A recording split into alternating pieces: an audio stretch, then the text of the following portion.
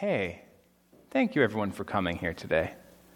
Today's a special day for a couple different reasons. If you don't know me, my name is Al Westerman, and I'm the pastor here at this beautiful church. Today's special for a couple reasons, as I said. One of them is, earlier this week, I celebrated 1 year here. So it's been a year. Yeah. I celebrated by playing disc golf, which is a great way to celebrate, yeah. It's also special, as Daniel made mention, because we're doing a 2-weeker on our mission and our vision here as a church. So we're going to get into the mission today. We're going to talk about why we're here, the what of what God is calling us to do, why it's so important. We're going to be getting into that. Classically enough, our mission here is the same thing as the mission of the church in general. We got it from a very, very reliable source. We got it from Jesus. In Matthew 28, Jesus proclaims what is called the Great Commission. One of the reasons why it's great is because this is the last thing that's recorded that he said to his disciples before he ascended into heaven. So these last words are really, really important, and we, the church, have taken them very seriously for the last thousands of years. He said, "All authority in heaven and earth has been given to me. Therefore go and make disciples of all nations, baptizing them in the name of the Father, the Son, and the Holy Spirit, and teach them to obey all the commands that I have given you. And surely I am with you always, to the very end of the age." That's a good mission, eh? That's the mission that Jesus has given us to do. And so the way that we at Auburn Bible Chapel have chosen to articulate this goes as follows. To invite people to know God personally and participate in his plan to rescue the world from sin through his Son, Jesus. I want to take 4 main points out of this, and this is what I want to talk to everyone about today. First thing I see is that it's personal. That we need to know God personally. Second thing I see is that we participate by inviting. That's how we participate. Third is that it's a rescue mission from sin. That's what it's all about. And fourth is that all of this happens in Christ alone. Now, Jesus is the rebar. The first point, the last point that we're talking about very well could be the first point. Jesus is, after all, the first and the last. He is the beginning and the end. He is the Alpha and the Omega. He is the Lion and the Lamb. He is preeminent in everything. He is in all, and he is through all. This is the Jesus that we're proclaiming. This is the Jesus that all of this is about. Let's pray. Father God, we thank you for this opportunity that we have to come together, to lift high and to make much of the name of Jesus. God, we thank you for your word. We thank you for the power that is in it. We thank you for the sacrifice of Jesus. God, would you open up our hearts and our minds, including my own, to the message that you have for each of us here today. All this is for you, God. Amen. Again, the first point that I want to bring out is that it's personal. Our mission statement says to invite people to know God personally. Those 3 words really stood out to me when I read it. To know God personally and participate in his plan to rescue the world from sin through his Son, Jesus. I want to acknowledge off the hop that this takes a miracle. We learn this in John 6. John 6:65, Jesus concedes that no one can come to the Father unless the Father has enabled them, unless the Father draws them. So it takes a miracle for people to behold God. Maybe you know someone like this as well. A dear friend of mine didn't grow up with any Christian background. Neither of his parents had any form of belief. But he himself just always had a sense of the divine. He always had a sense that there was more to this world than just what he could see. Maybe you yourself were in that situation where you just always knew that there was something more to it. This is the Father enabling you. This is the Father drawing you to himself. Some of the ways that we like to explain this is we talk about scales dropping from someone's eyes, or we talk about someone's heart being veiled. Paul had this happen. Paul had scales drop from his eyes. Now, the story with Paul is that he was belligerently against the Church of Christ. He was going very hard against the way, as they called it. He wanted nothing to do. He wanted it destroyed. He wanted to see it done away with. Then he encountered Jesus on the road to Damascus. He encountered the risen Christ. Then, for some time, he wasn't able to see. Someone prays for him, and the scales from his eyes dropped. And now he is able to see, but for the first time. He's really and properly able to see. He later explains it a little bit differently in 2 Corinthians 3. In 2 Corinthians 3, he's talking about how people's hearts and people's minds are being veiled. And in the context, he's referring to how the new covenant in Christ is vastly superior to the old covenant. So 2 Corinthians 3, and I'm starting in verse 12. I believe it'll be on the screen as well. Therefore, since we have such a hope, we are very bold. We are not like Moses, who would put a veil over his face to prevent the Israelites from seeing the end of what was passing away. Check this out. But their minds were made dull.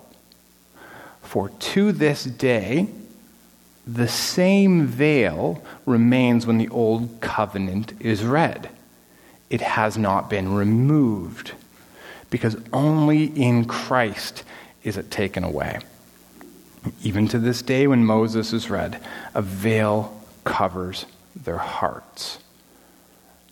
In 2 Corinthians 4, he mentions how the God of this age, that being the devil, intends to blind people so that they can't properly behold the Christ. So when we pray, when we say, "Open the eyes of my heart, Lord, I want to see you," that is a very good prayer. That is actually spiritual warfare, taking back the ground that the enemy is trying to take from us. Open the eyes of our heart, Lord. We want to see you. Perhaps my favorite example, and I've mentioned it here before, and I will mention it again, of someone beholding the resurrected Christ happens on the island of Patmos. When John, the disciple of Jesus, gets exiled there, he hears a voice. Revelation 1, starting in verse 12, I turned to see the voice that was speaking to me. And when I turned, I saw 7 golden lampstands. And among the lampstands was someone like a son of man, dressed in a robe reaching down to his feet, with a golden sash around his chest. The hair on his head was white like wool, as white as snow, and his eyes were like blazing fire. His feet were like bronze glowing in a furnace, and his voice was like the sound of rushing waters. In his right hand he held 7 stars, and coming out of his mouth was a sharp double-edged sword. His face was like the sun shining in all of its brilliance. When I saw him, I fell at his feet as though dead. Paul's encounter with the resurrected Christ forever changed the trajectory of his life. John's encounter with the resurrected Christ changed the trajectory of the rest of his life. We need to encounter the living Christ. It may not be as dramatic as it was for Paul or for John, but we need to experience him in some way. What's at stake if we don't? What's at stake here if we just go right to the second step of participating in God's plan to save the world from sin through inviting?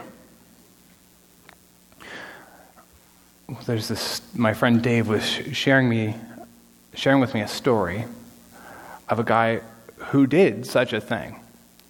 He was told Christians share the gospel, so share the gospel. And he would go to university campuses and he would share the gospel with people.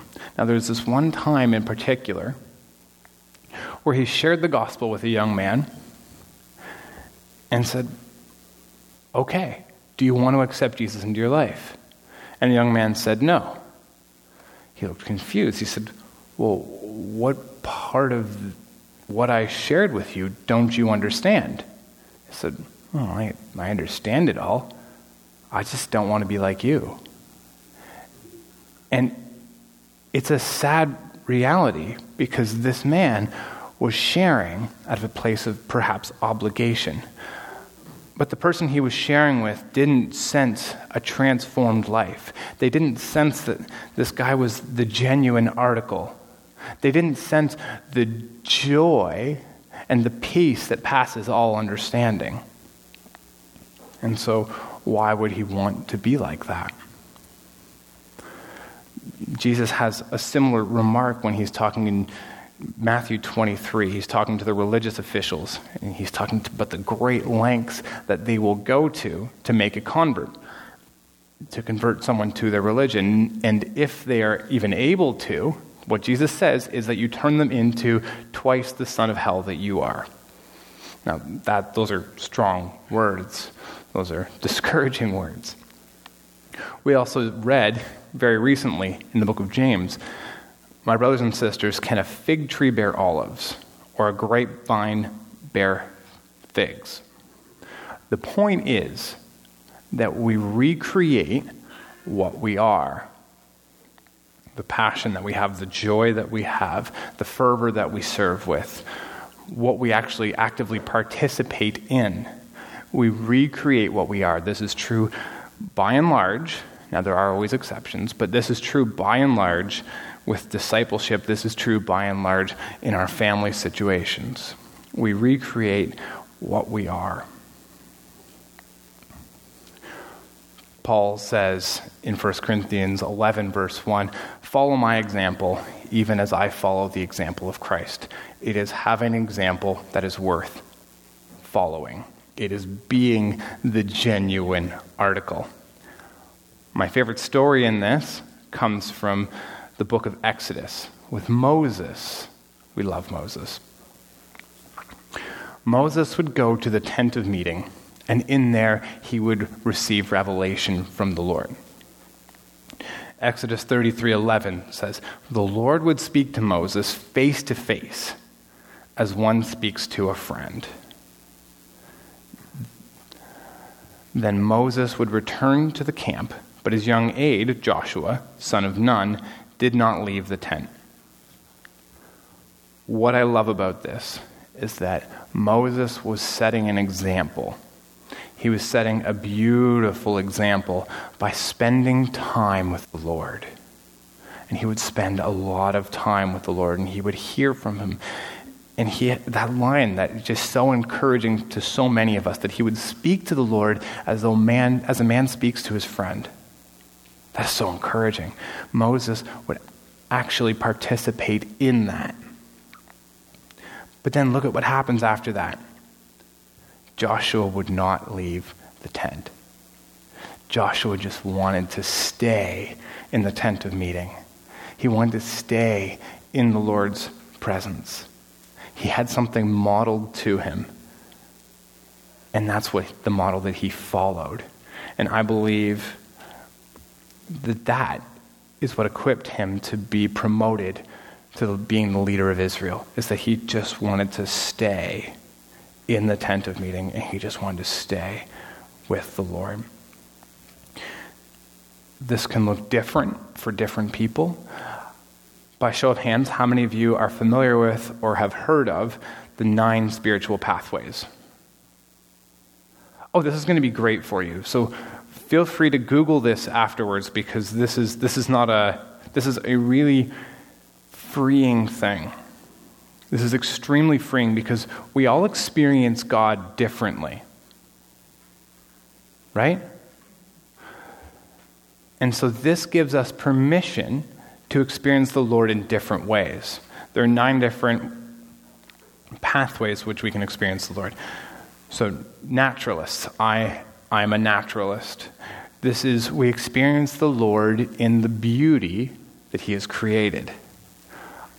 Powerful story of this for me is one time Caleb and I were hiking in Alberta, and we came to the end of a cliff, and somewhere off in the distance was one of the most beautiful and hidden waterfalls I had ever seen. I experienced the glory and the beauty of the Lord in that moment in an absolutely unforgettable way. There were shouts of joy. There were tears of gratitude. It was absolutely unforgettable. Maybe you too experience the Lord in nature. Servers. Some people experience the Lord by serving other people. There are intellectuals. Maybe you get to express your love for God through your mind. They're contemplatives. And these people adore God and they meditate on God. Activists who work for God by justice. So it's all about justice and proclaiming justice and seeing justice come. Enthusiasts. These are the people that share the gospel and they boldly celebrate and share their faith. Sensate. Worshiping God through the senses, and this can include like candles, this can involve creating art. There's aesthetics, which is solitude and simplicity.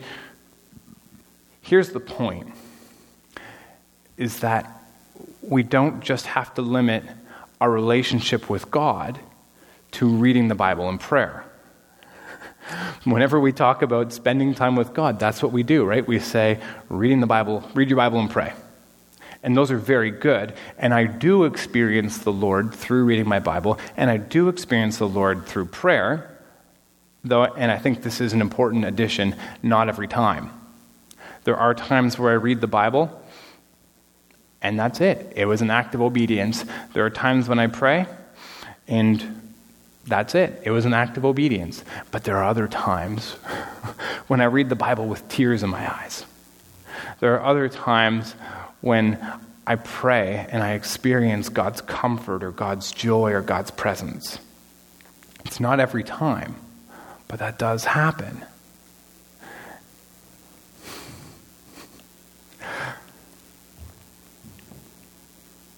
I hope you feel encouraged by that. That there's not just 1 or 2 pathways. You can feel free to Google it. 9 spiritual pathways. Our mission is to invite people to know God personally and participate in his plan to rescue the world from sin through his Son, Jesus. What I get from this is that we participate by inviting. There are 3 passages that we're going to look at that I think they all fit together very well. The first one is the scripture that Paul read for us a little while ago. I wonder if when he was reading that, you were wondering to yourself, what is this about? What is this in connection to? I came across this a couple years ago, and to me, this is about evangelism. This is about spreading the word of God. And to me, it's one of the most interesting and illuminating passages on evangelism. It's found in Isaiah 28. Listen, and starting in verse 23. Listen and hear my voice. Pay attention and hear what I say. That's a key for the rest of what I'm about to read. It's about paying attention to what God is laying on your heart. When a farmer plows for planting, does he plow continually? Does he keep on breaking up and working the soil?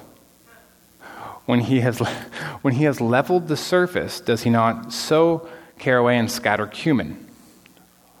What's the point? This was me years ago, by the way. It's about plowing continually, trying to get the soil ready.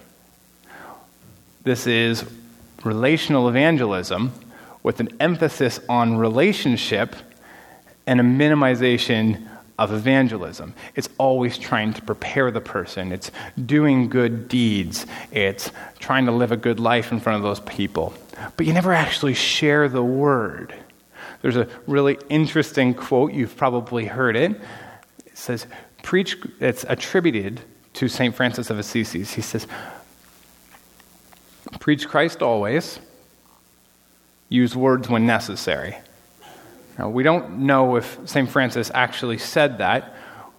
St. Francis has also been attributed to bringing thousands of people to the Lord.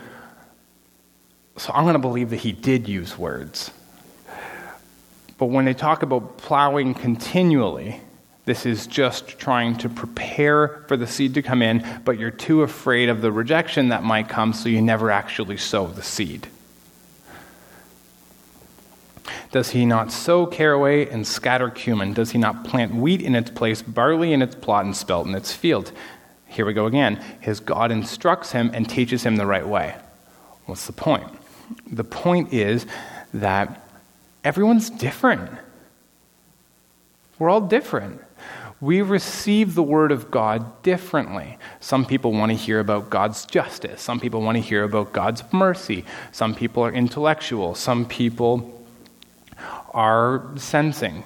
Some people are servers. We're all different, and we receive the word of God differently. His God instructs him and teaches him the right way.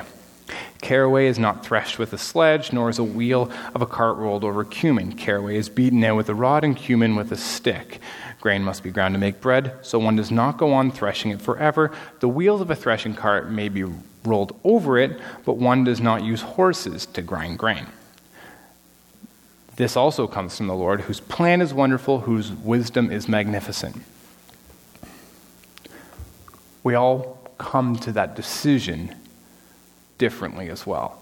This is the harvesting decision of giving your life to Jesus. To some people, it's that they hear a word of truth and it just resonates with them so deeply. They're intellectual in that way. Some people maybe see someone get healed, or they witness God at work in their finances, or whatever it might be. There are all these different ways, and all of this comes from the Lord Almighty, whose plan is wonderful, whose wisdom is magnificent. So in these contexts of sharing your faith, always be relying on God. A similar passage is found in Matthew 13, popular parable called the parable of the sower. Matthew 13, verse 2. Such large crowds gathered around him, Jesus that is, that he got into a boat and sat in it, while all the people stood on the shore. Then he told them many things in parables, saying, a farmer went out to sow his seed, and as he was scattering the seed, some fell along the path, and the birds came and ate it up. Some fell on rocky places where it did not have much soil. It sprang up quickly because the soil was shallow.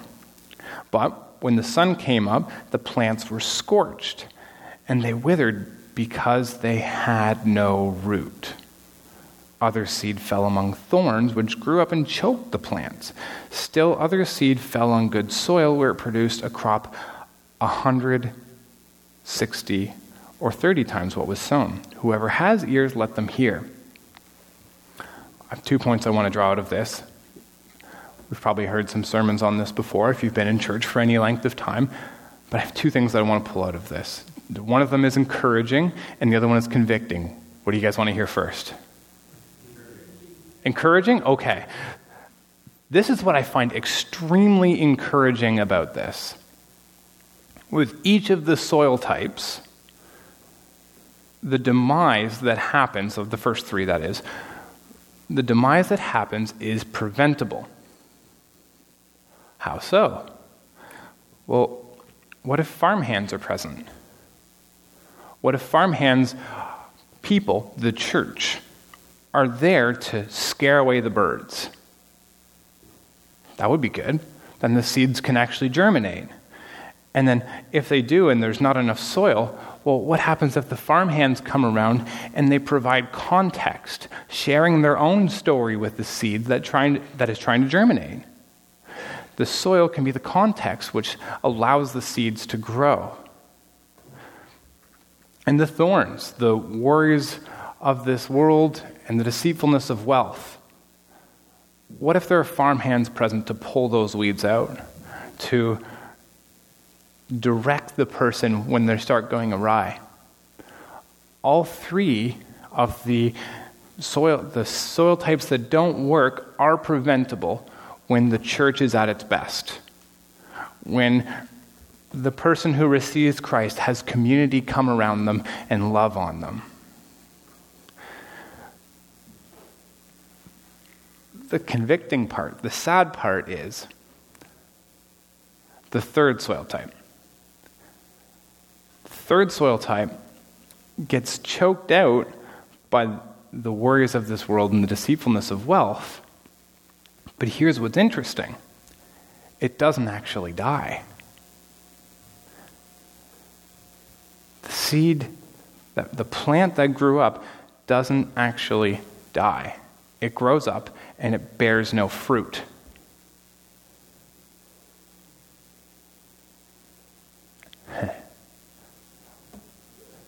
I don't say what I'm about to say joyfully. I say it with a heavy heart. I believe the church globally is pretty well full of the 3rd soil type, of those who have experienced Jesus, have received him, but he's not necessarily Lord of their life. They've been duped by the worries of this world and the deceitfulness of wealth. It becomes their focus, and they don't bear any fruit.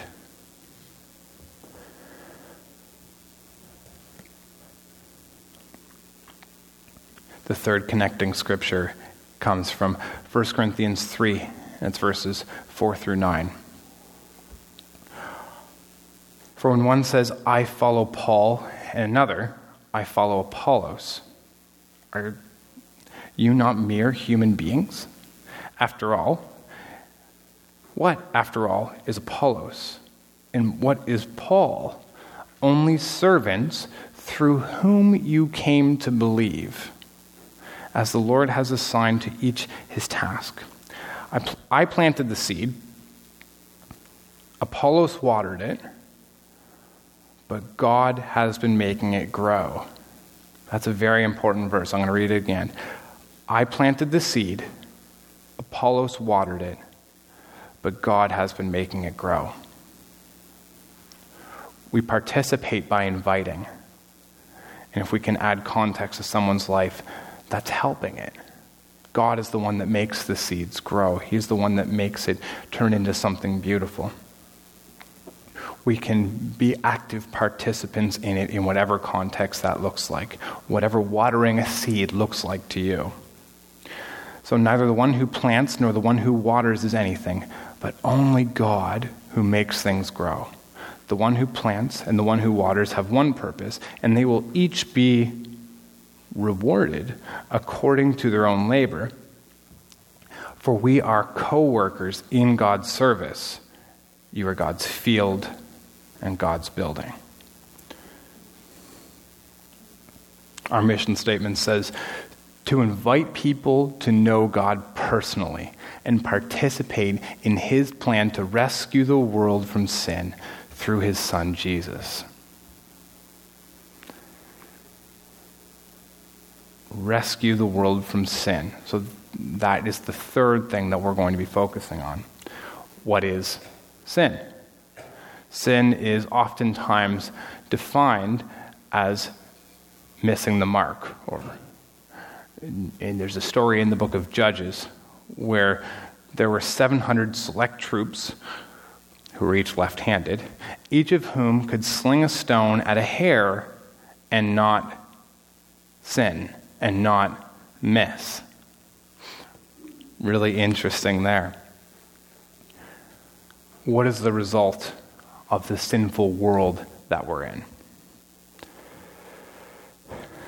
There are many things. We are living in a culture that has progressively walked away from God and from Christian values. And we see brokenness in homes.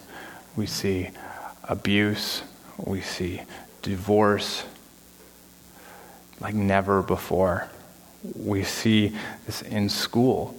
The school system moving as far away from Christian values as they can, teaching things that are outright contrary to the values on which we built this country.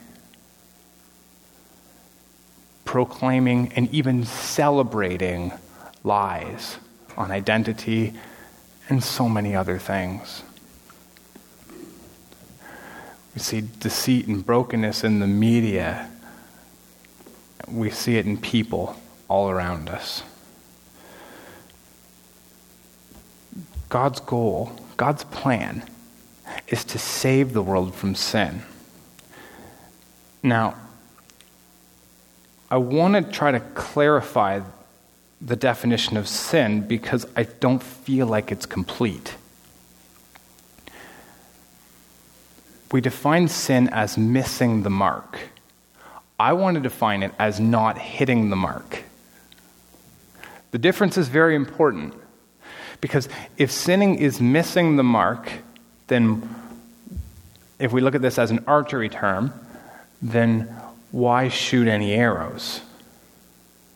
Because if you're going to miss, then you're going to sin. But what if the mark was actually, what if the goal, the plan, was actually to hit the mark? And that's when we're winning. That's when we're experiencing God's best.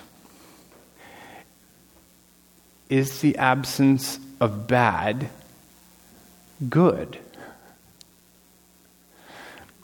Said a different way, someone may have been taken off the road to destruction. Jesus talks about the wide way that leads to destruction in Matthew 7. But there's a small path. It's the harder way. It is the path of righteousness that we can choose. So you may be off the road to destruction, the highway to destruction that the world may be on, but are you actually and actively making progress on the path to righteousness?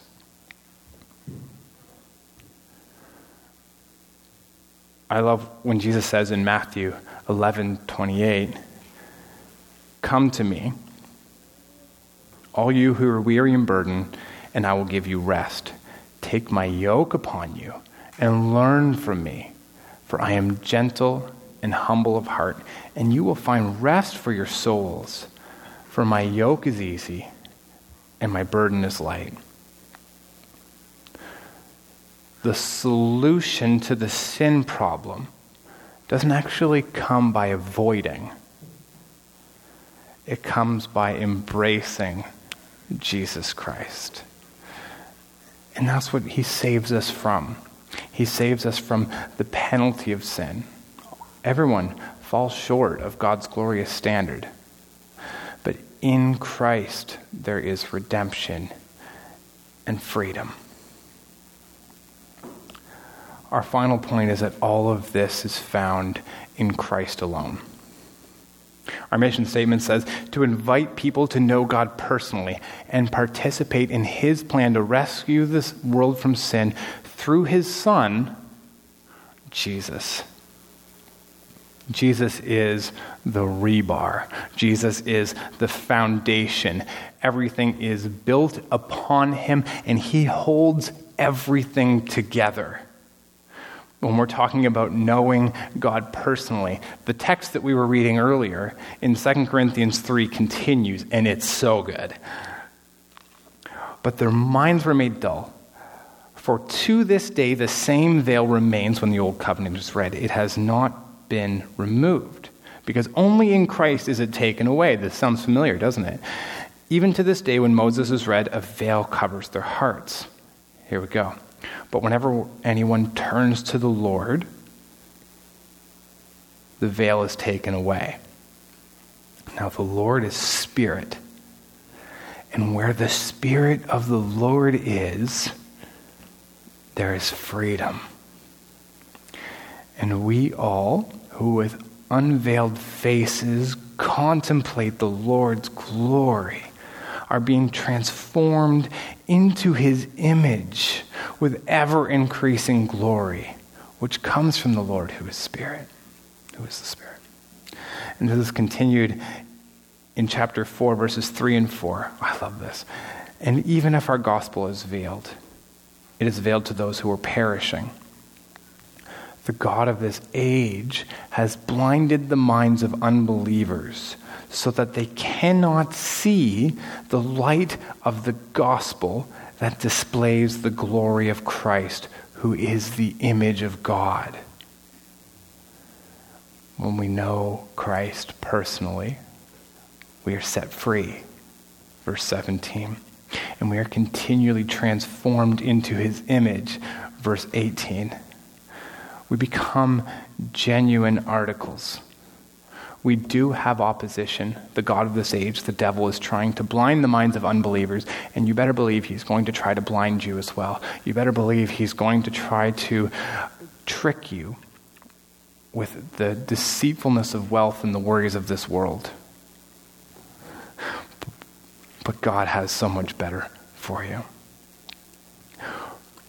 We participate by inviting, and we were reading 1 Corinthians 3 as well. This was when he was saying, one waters, another plants a seed, but God makes it grow. That scripture continues as well, and it's so good. For we are co-workers in God's service. You are God's field, God's building. By the grace God has given me, I laid a foundation as a wise builder, and someone else is building on it. But each one should build with care. For no one can lay any foundation other than the one already laid, which is Jesus Christ. Is this a concept that's new to Paul? Is this something that Paul is thinking of for the first time? Or did he get it from somewhere else? This concept of Jesus being the rebar, this concept of Jesus being the foundation, is this strictly a New Testament concept? Well, actually, back in Isaiah 28, this is what the Lord, the sovereign Lord, says. Look, I am placing a foundation stone in Jerusalem, a firm and tested stone. It is a precious cornerstone that is safe to build on.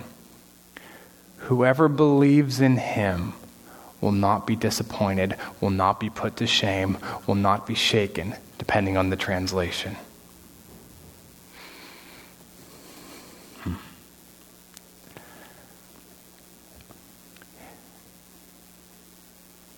In Jesus Christ, the saving from sin is only possible in him. And we experience God's best, not simply by avoiding sin, but it is through walking and being with Jesus. If we want to hit the mark, we gotta take out those arrows. We may miss sometimes, but he knows our heart. He'll teach us. He'll instruct us. Matthew 11:28 again says, "Come to me, all you who are weary and burdened, and I will give you rest." It is in coming to him.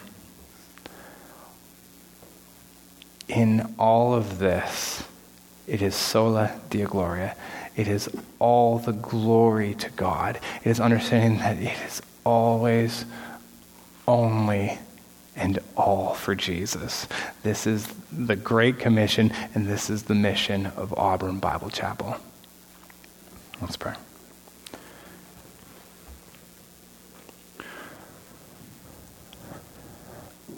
Holy God, we thank you for this mission that you have given us. We thank you for the promise that you gave. That surely you are with us always to the very end of the age. And all God's people said,